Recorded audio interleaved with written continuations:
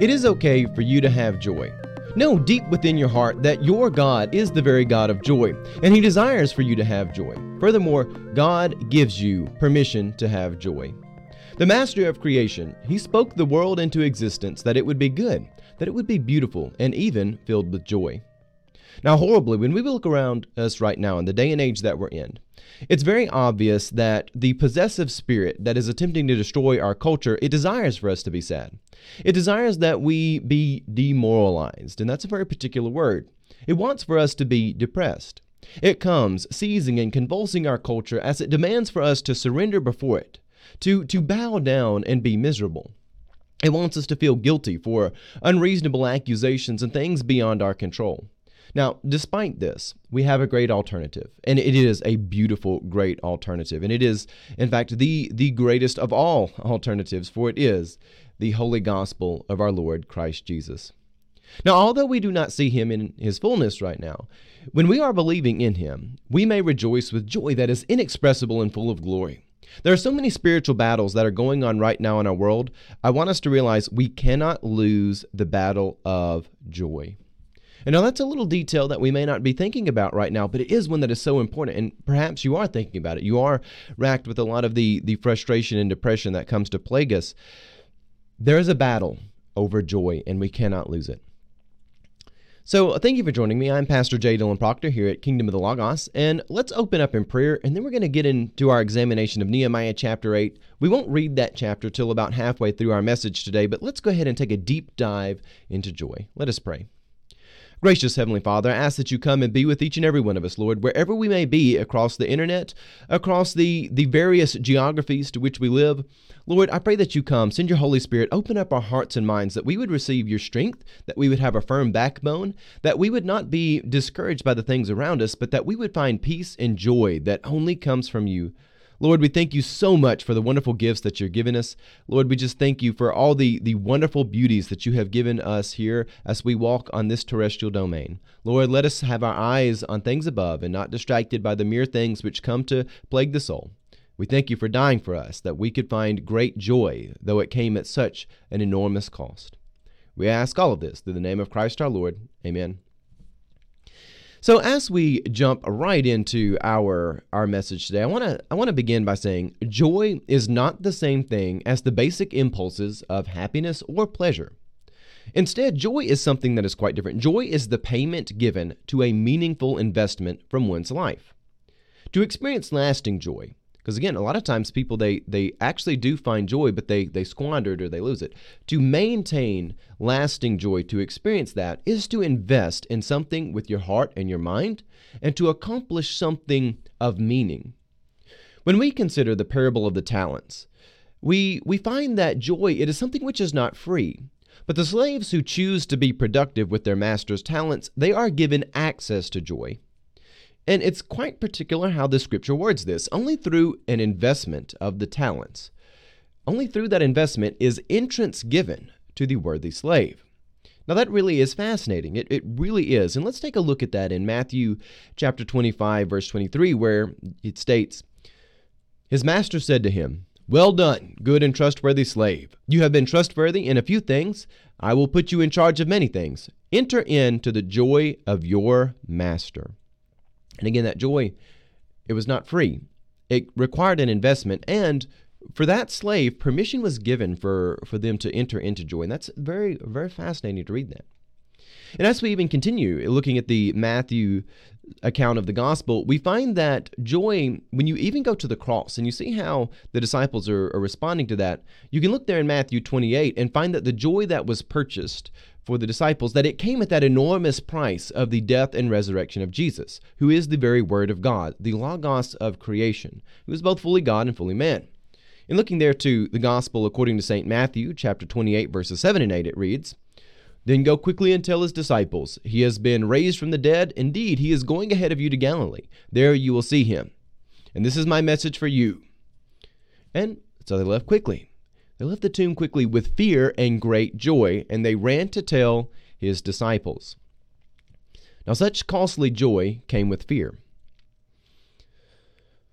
As John writes in his third epistle, you look there in the third epistle of John, chapter 1, verse 4, He writes, "I have no greater joy than this, to hear that my children are walking in the truth." We read through that simple line there out of John's third epistle. No sincere Christian here in our modern day and age should have a problem understanding that this scripture really has a very literal meaning.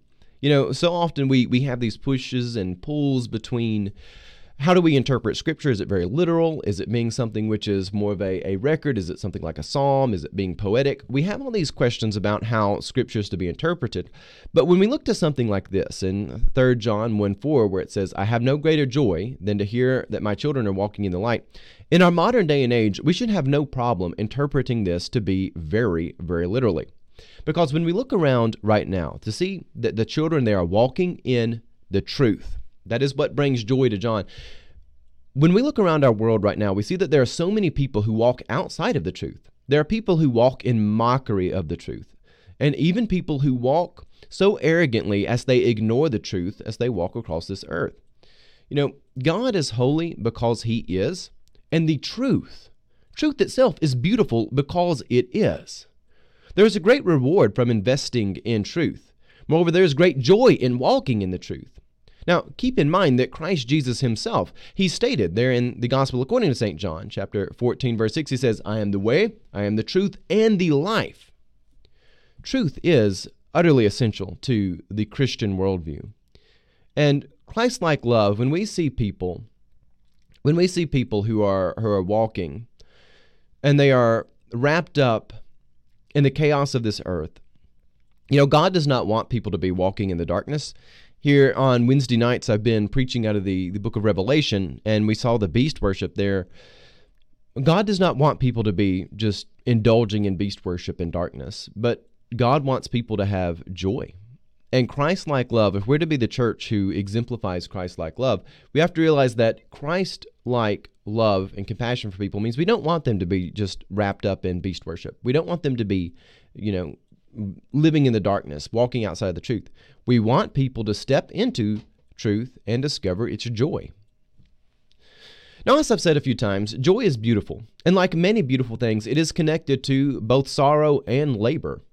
We tend to think that beauty is something that is undefinable, but I don't think that's the case at all. I think we can simply define beauty as an approximation to truth. The closer something gets to a truth of God's creation, whether it be the truth of our form as men and women, the truth of virtue, or even music, we can see that such things get more and more beautiful. The closer that something is to a truth of creation, a fundamental piece of creation's architecture, that's the more beautiful it is. And that's generally how we respond to things in the world, whether it be athletics, whether it be music, whether it be any sort of movement towards a truth of God's creation, even in a beautiful story. The closer it is to that, the more beautiful it is. And when we take an examination of joy itself, it is a beautiful thing.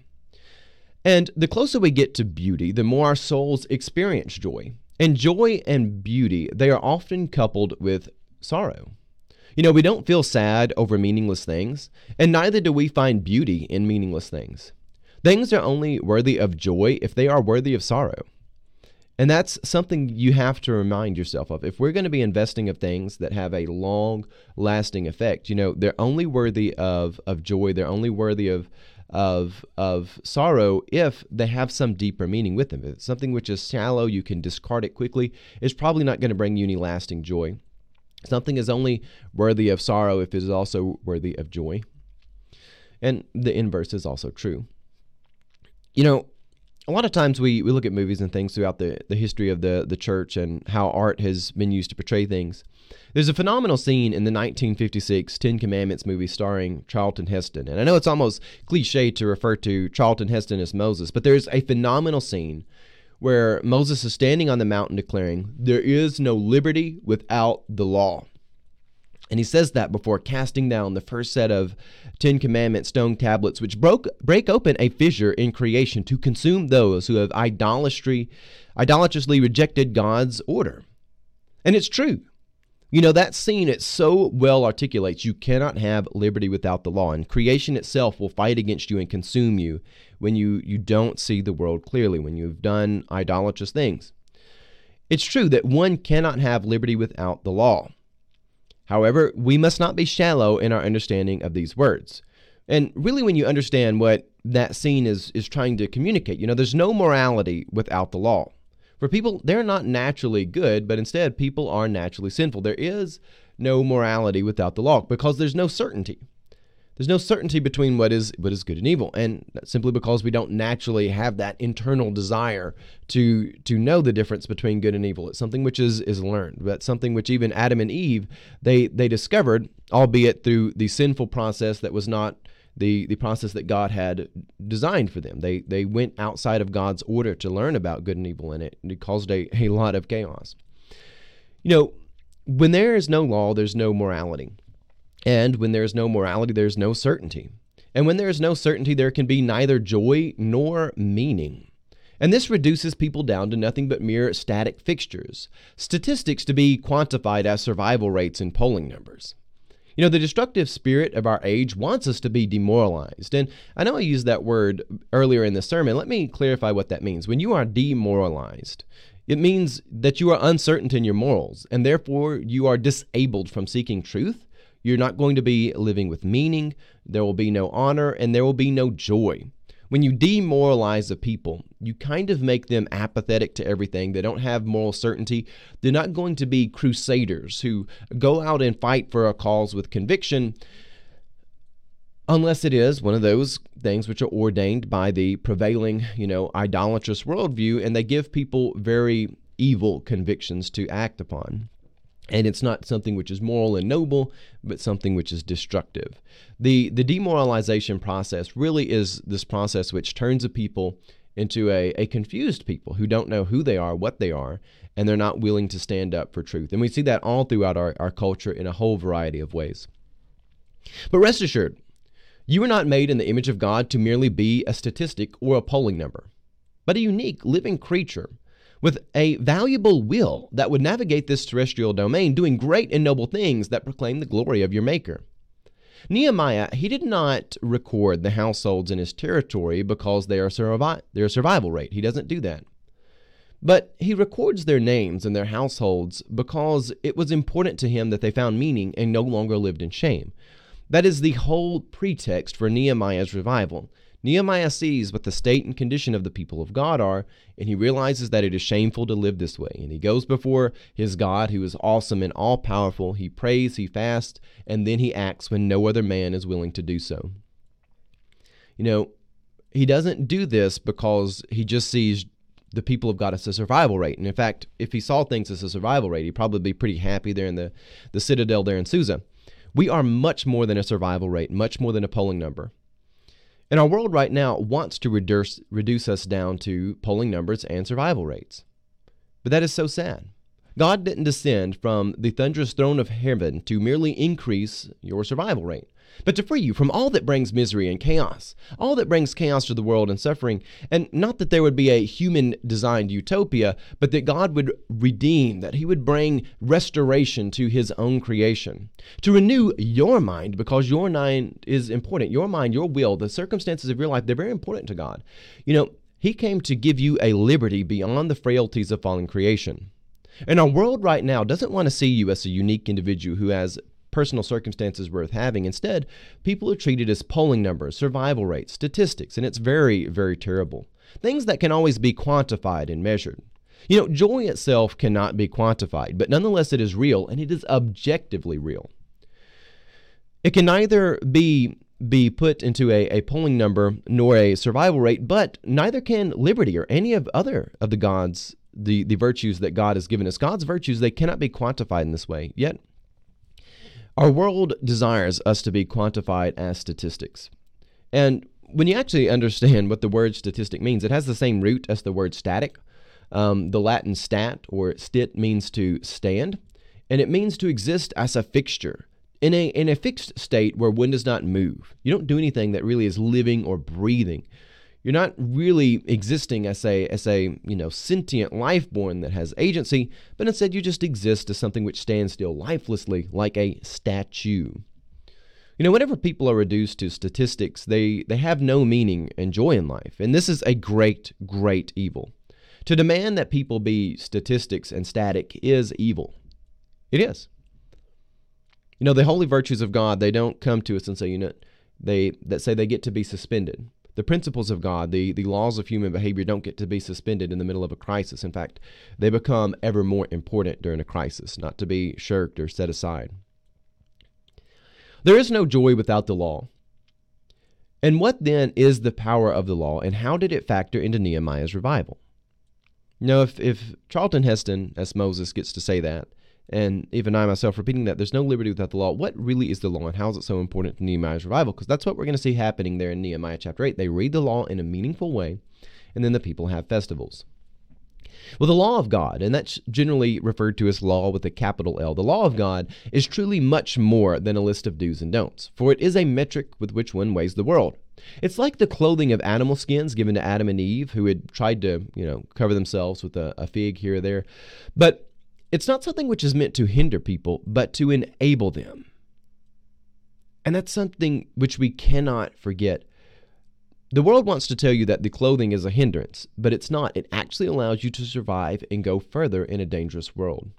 The world desperately wants you to be naked without anything to help you survive or to help you endure a meaningful life. Again, the world might want you to be a survival rate, but if that's the case, then you can just go sit in a cave somewhere nakedly and not do anything. But God wants people to not just be a survival rate, but he wants them to go out and live, to endure, to be able to persevere through the toils and snares of fallen creation and do great and noble and honorable things in the world around us.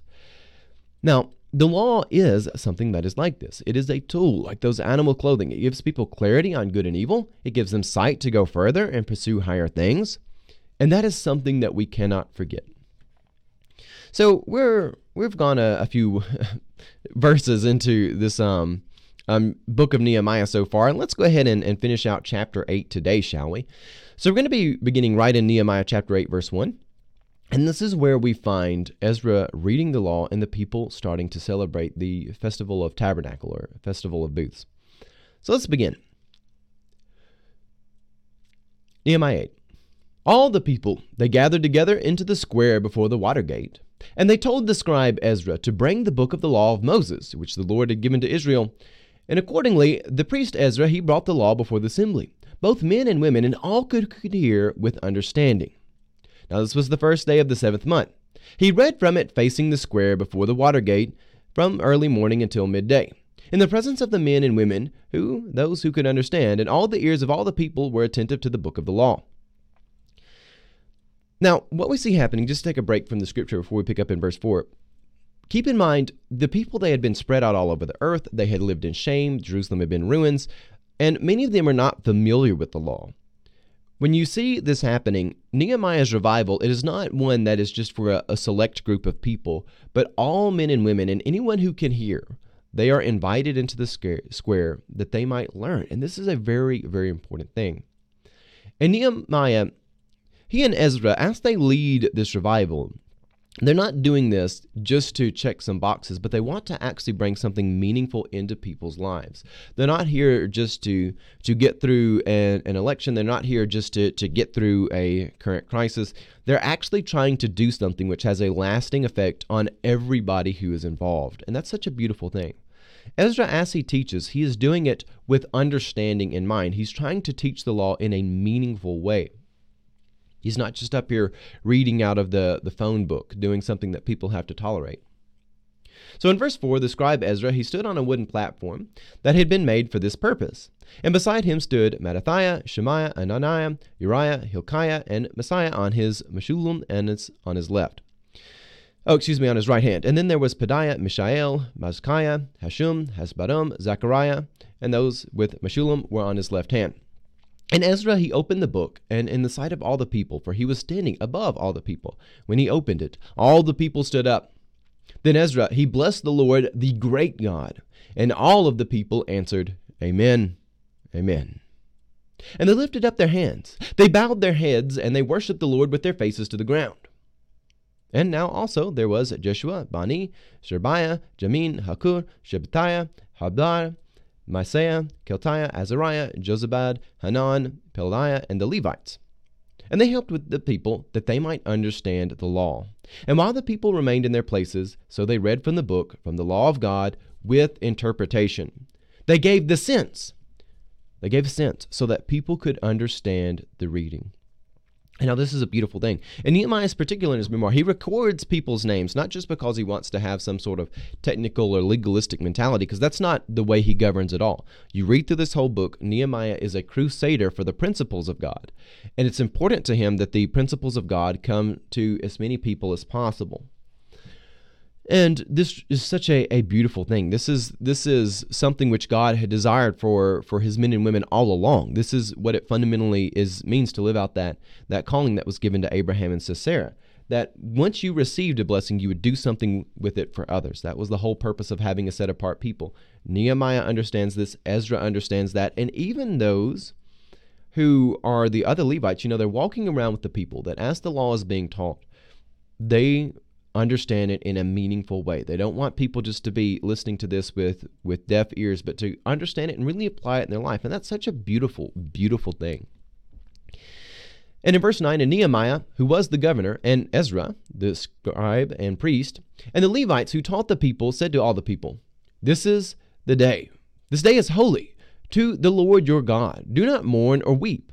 For all the people wept when they heard the words of the law. And then he said to them, "Go your way, eat the fat, and drink sweet wine, and send portions of them for those whom nothing is prepared. For this day is holy to our Lord, and do not be grieved, for the joy of the Lord is your strength." The people, they've lived for generations without really understanding the law. They've lived in shame. They've been in decay and destruction, and the world wanted them to remain in decay and destruction. But Nehemiah, he leads this beautiful revival. And when they suddenly have a moment of self-awareness, realizing where they're at, they start to weep. And Nehemiah, he comes and says, "Do not be sad."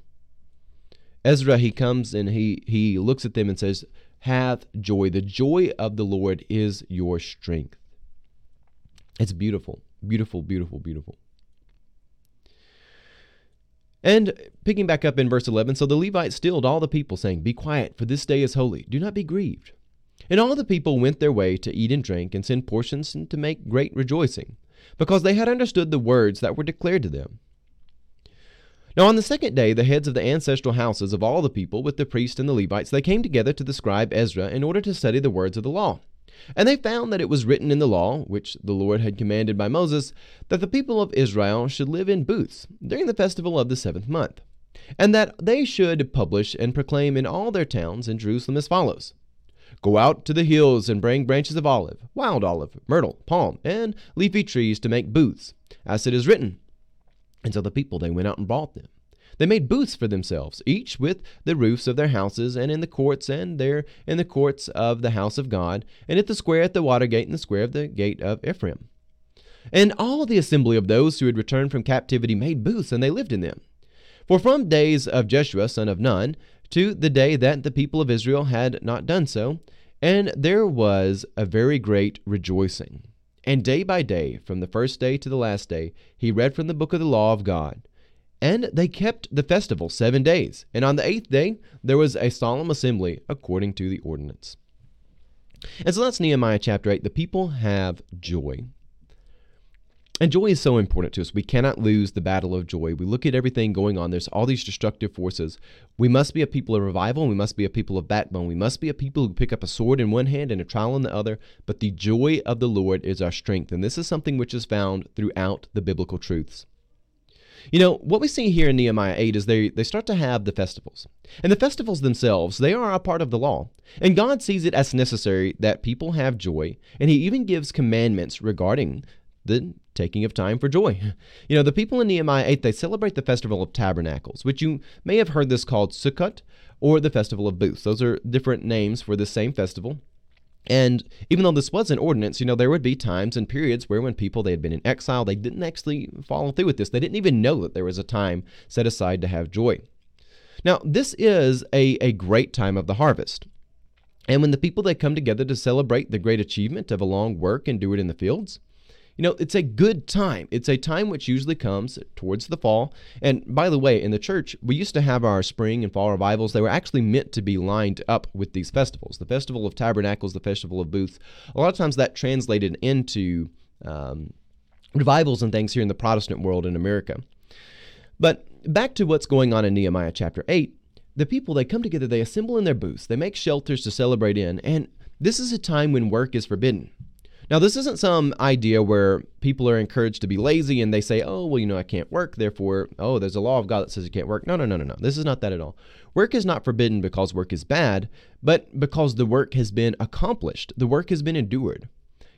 Every year there's this whole crop that people have to go out and do this hard manual labor to achieve, and this is at the tail end of that, where all the people, they have invested their individual energy, they have put their time, their families, energy together in this, they've invested in it, and now all of that has come to fruition. It's a time of great joy, and it was something that was missing from the people who had lived through generations of despair and shame.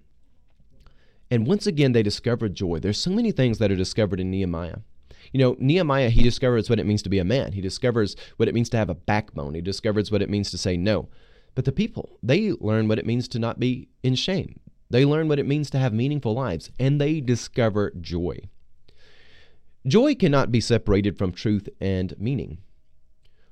When people lack meaning, they cannot have lasting joy, and that's just a truth of human behavior. Whenever people are without lasting joy, they cannot truly have meaning. These things, they work in a reciprocal fashion. When people are without the law, they are demoralized. They don't have any sort of conviction to do something that will allow them to be conquerors, to be people who go out and do things that are crusading for good. They don't crusade for good when they are demoralized. And in Nehemiah chapter 8, Ezra gives the people meaningful instruction of the law. He wants them to clearly see the distinctions between good and evil. He wants them to see the difference between beauty and ugliness so that people can find joy. And all of these things, they are connected. And we might tell ourselves, well, how can you have joy in the midst of persecution? Well, the Holy Scriptures, oftentimes they are writing about joy in the middle of persecution. Joy, it can be found in the middle of persecution, but that can only be done in conjunction with the law.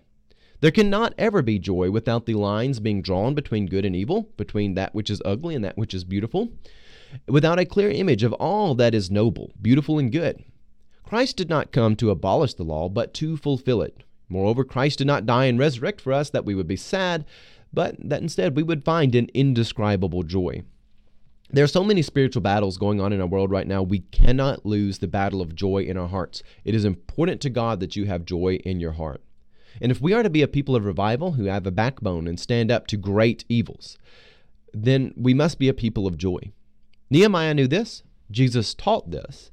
The apostles employed this, and we in our age, we must discover this.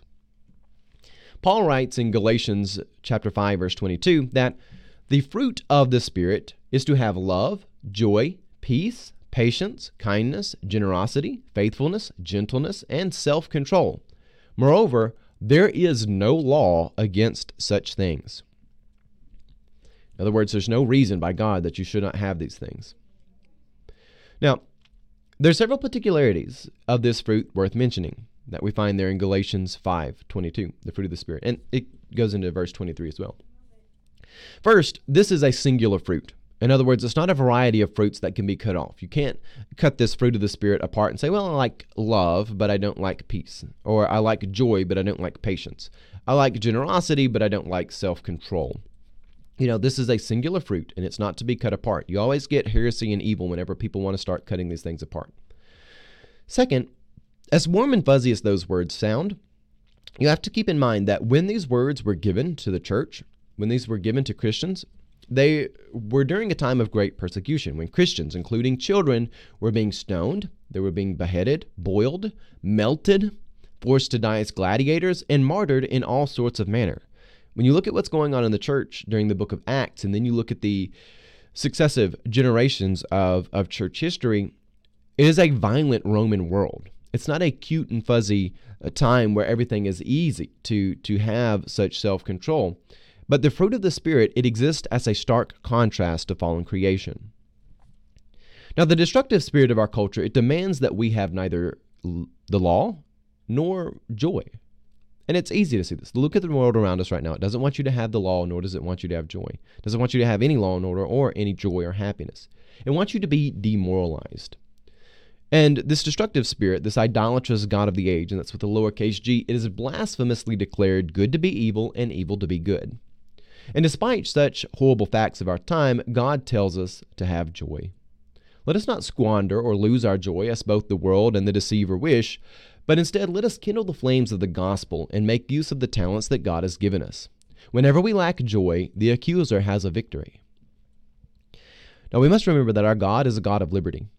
Our Lord said himself in Luke chapter 4, verses 18 and 19, he says, "The Spirit of the Lord is upon me, because he has anointed me to bring good news to the poor, and he has sent me to proclaim the release of the captives and recover the sight of the blind, to let the oppressed go free, to proclaim the year of the Lord's favor."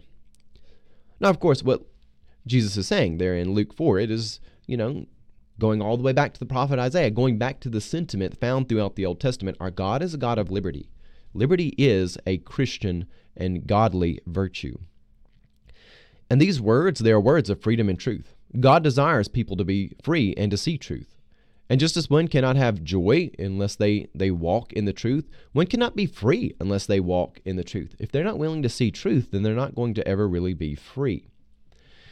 Now, God cares about you, and he cares about all that happens in your personal life. He doesn't simply want you to be a slave, a statistic that serves him in the polls.